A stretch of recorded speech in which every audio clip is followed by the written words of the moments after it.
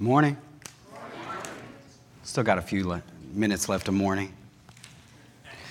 All right, I'm going to apologize. I do have a lozenge in here. This has been a sort of a rough week and a half. I'm recovering. So just please bear with it. But I'm going to try something, even with my voice like this. Sing with me. Oh, come, let us adore him. Oh, come, let us adore him. Oh, come, let us adore him, cries the Lord. Father, we pray that the Spirit of the Lord is here, and not here for these few minutes that I get to share, but that your Spirit lives here. And that as we walk out these doors, no matter what we do, may the Spirit reside in our hearts, and may it be the Spirit of power. And may people see that we have been with Jesus. In your powerful name we pray. Amen.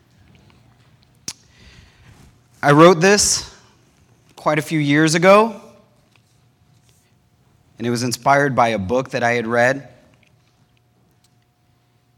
I want to introduce you to Jessica. Jessica has no energy. She's always tired. She thinks she is fat, so she won't eat anymore.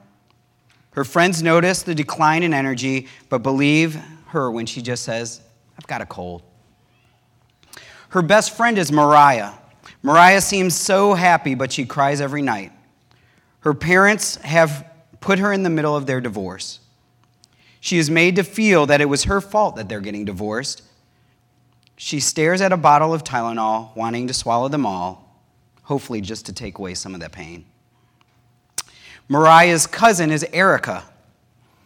Her family makes her feel that she's not good enough. Your brother got all A's in school, but all you can get are C's? I hope you can make something out of your life. The only person in her house that she feels cares about her is her brother, but he's being shipped out for basic training next week. She started cutting to alleviate the pain. Erica's neighbor across the street is Chelsea. Chelsea is a people pleaser. She always tries to keep everyone happy. Her boyfriend Robert takes advantage of this and tries to get further with her sexually. Robert's best friend is Jeremy. Now, Jeremy is ignored by his family. He has started stealing iPods and video games from other guys' lockers at schools. 4 miles away lives Jared, Jeremy's stepbrother. He lives at and goes to a local university. Now, Jared is in a constant cycle. He has gotten hooked onto internet pornography. It makes him feel guilty, so he prays that he can stop. But then he goes to the sites again. And after going and stopping and going and stopping, he gives up trying to stop. Jared's other stepbrother is Patrick. Patrick is 16 years old. Patrick was forced to move here from Ohio. He has left his old school and his old friends. He was already quiet, so this is horrible for him. He has no friends, and he wishes he could die. Morbid, huh? Morbid, but would you agree realistic? Or do you think that this is out of the norm? Do you think that your people in here, in these sacred walls, there are hurting people here? There are hurting people everywhere. Actually, the title that I wrote this sermon, the title of it is Everybody Hurts. Any of you guys remember the 90s song by R.E.M., Everybody Hurts? Basically, it was to address teen suicide and saying, hey, hold on. If you listen to the last line, is hold on, because you're not alone. Everybody has pain. I am not looking for hands. I'm just asking questions. How many of you or somebody close to you has gone through a divorce. There is pain in divorce. How many of you or somebody you know has gone through sexual, verbal, emotional abuse? How many of you have been, or somebody you know, has been mistreated by peers, by family, by coworkers? How many of you or somebody you know has been made to feel you are not good enough? There is pain in this world. The text that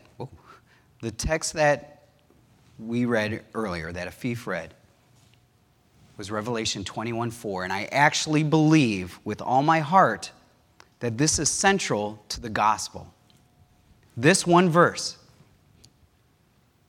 Because it says, and he will wipe away every tear from their eyes, and there will be no more death, sorrow, crying, and pain. He does not say, I hope you take me right here.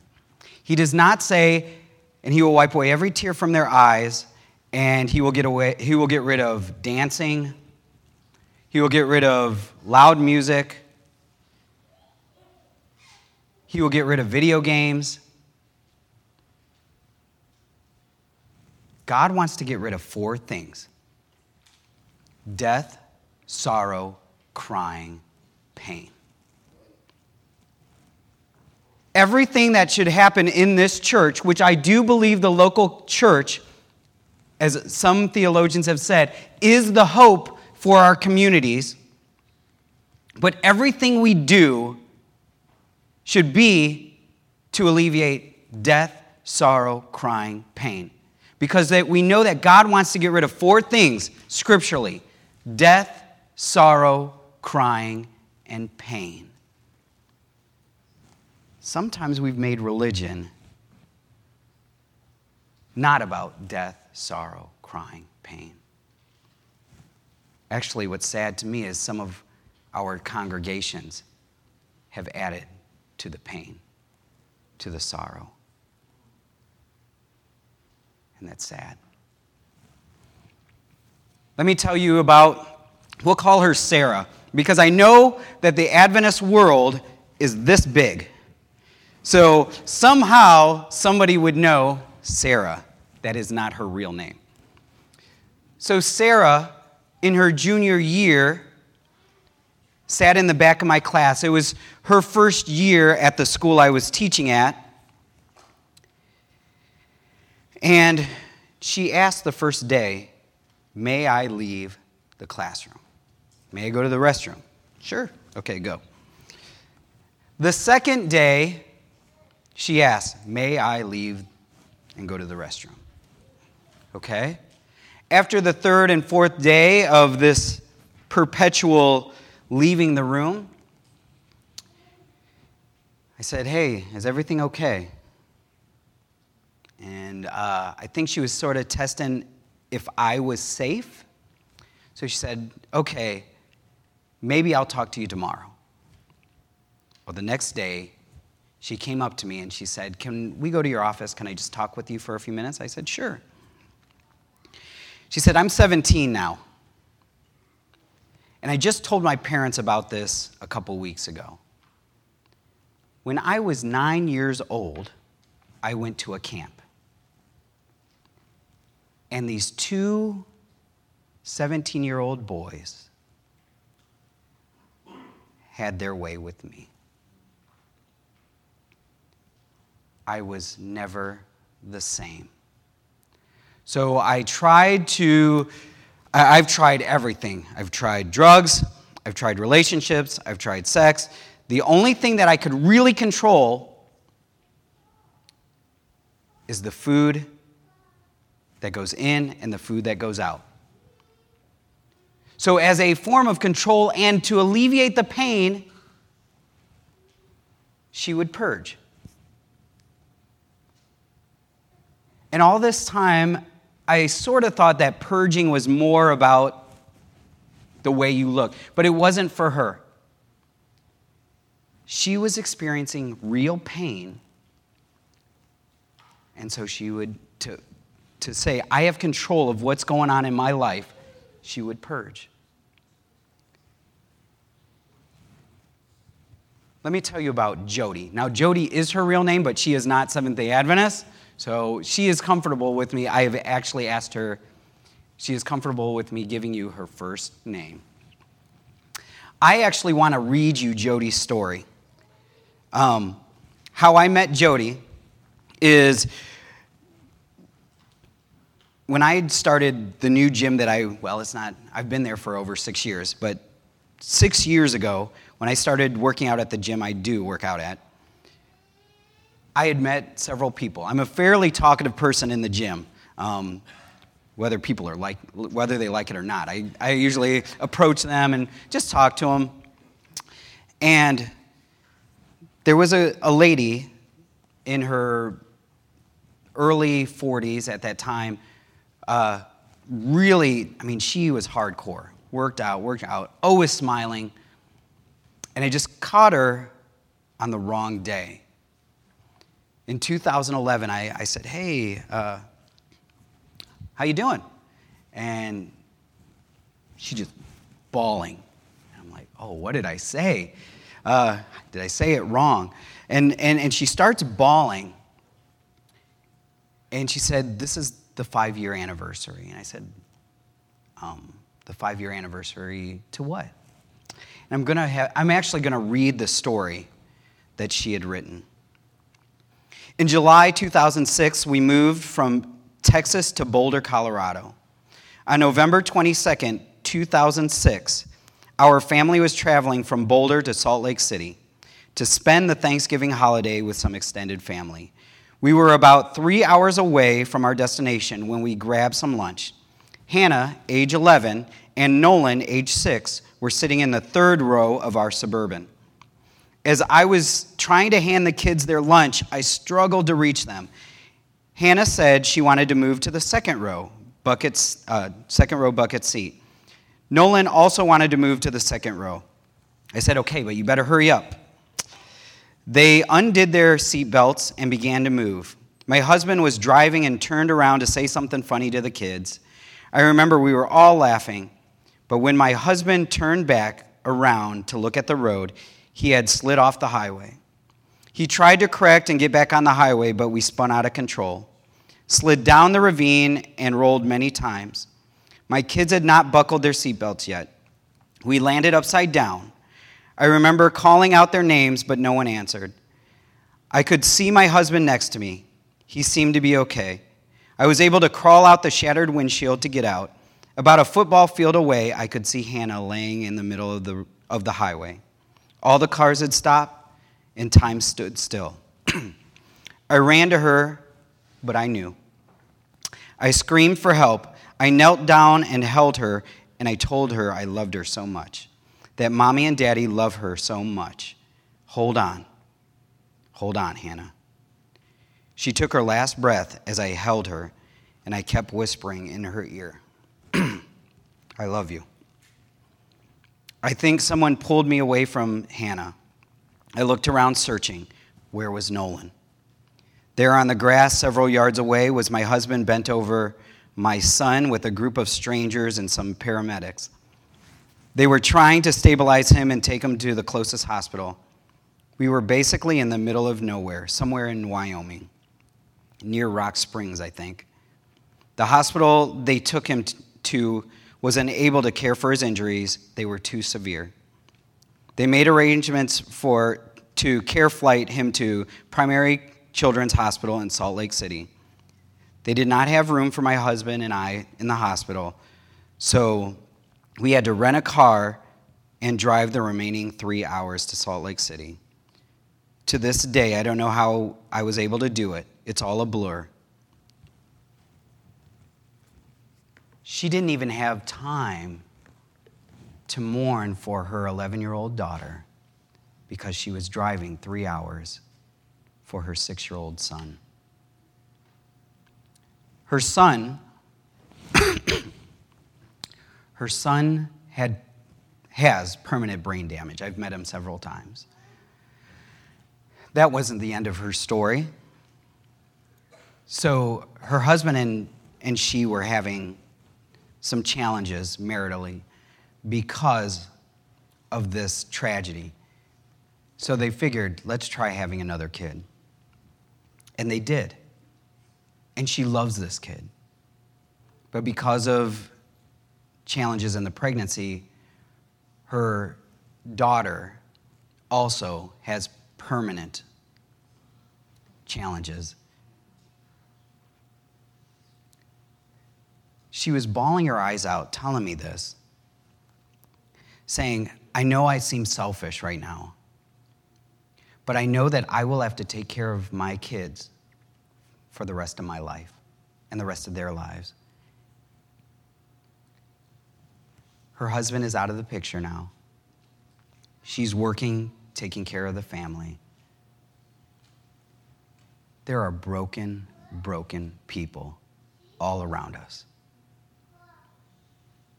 There are broken lives. You know, if you go to Mark chapter 5, we're not going to spend too much time in this, but it's about a woman. It's about a woman and a man and his daughter. And you guys know the story, so I'm not going to read the whole story to you, but I'm going to just go over this story. You know that Jesus was going over a lake, comes to the shore, and a man named Jairus comes up to him, who's a synagogue leader. My daughter's dying. And in verse 24, it says this, so Jesus went with them. A large crowd followed and pressed around him. Actually, if you read the Luke account, it says that they almost crushed him. There were so many people. And a woman was there who had been subject to bleeding for 12 years. Now, let's get real. Most of you probably know what her bleeding is. Now, ladies, I'm going to ask you a question. I don't necessarily want the answer back. But what would 12 years of menstruation that never ends be like? Say you start when you're 12 years old. So say this young lady, we don't quite know, but say she starts from when she starts menstruating, and it never stops, and she's now 24. What is life like? Is it bad? Well, it's worse for her. Because in those days, when you were menstruating, you were not supposed to have contact with people. Now, they did have these places in several areas where you could potentially have contact with other menstruating women, but you were considered unclean. And then you had to go through this ritual cleansing, which she must have never gone through. So how many friends really do you think she had? Realistically, she wasn't supposed to come in contact with people. This lady was broken. And Jesus, when she touches, in this account, it says she touched the edge of the garment. In the Luke, it says she touched him, because he says, in this one, who touched my clothes? Who touched my clothes?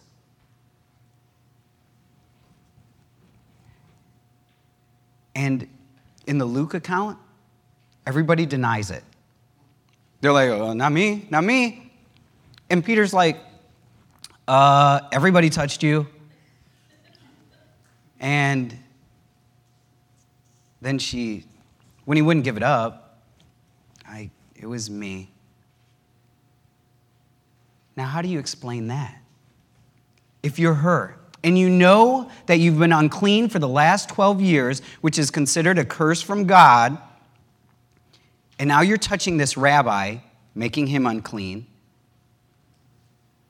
I mean, if you're Jesus, would you want to bring that to attention? Do you notice if you ever read this story, I want you to read this story later. There are some ironies in the story. When he heals Jairus' daughter, he says, don't tell anybody. But in this story, she could have not told anybody and got away. But he's like, nope, somebody touched me, and I want to know who it is. I want everybody here to know who it is.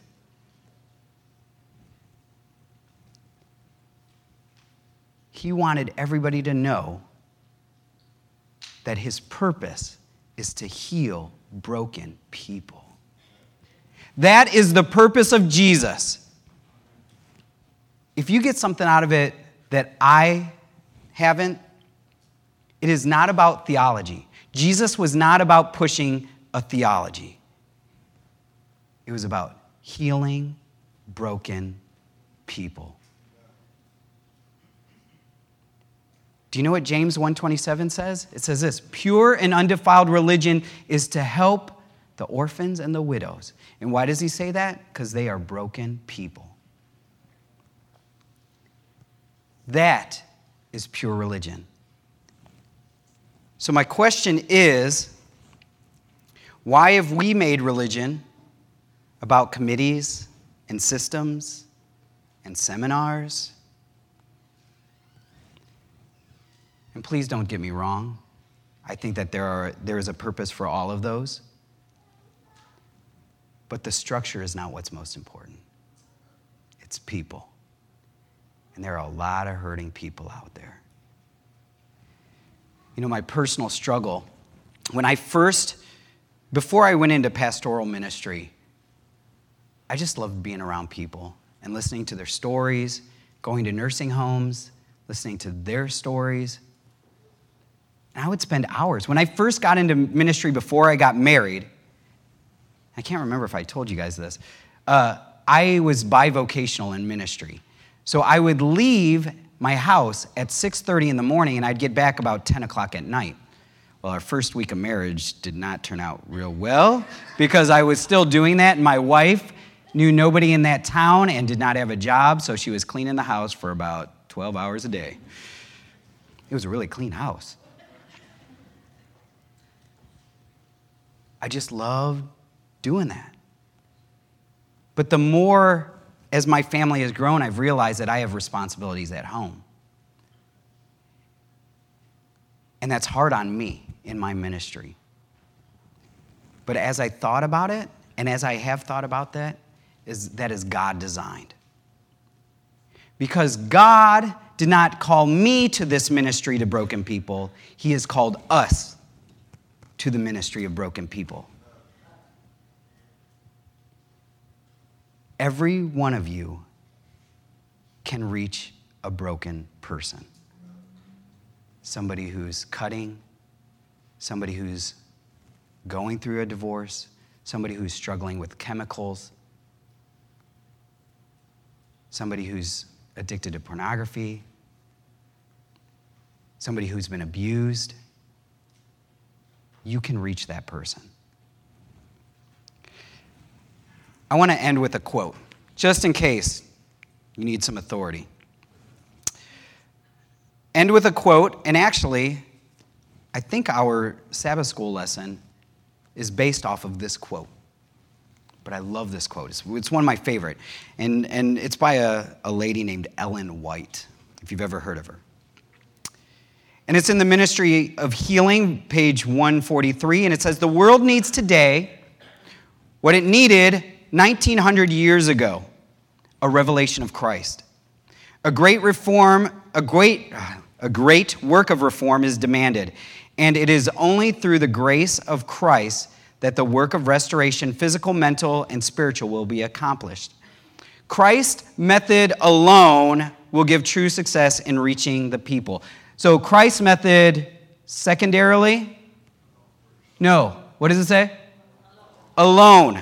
That means alone. One. Christ's method alone will give true success in reaching the people. The Savior mingled with men as one who desired their good.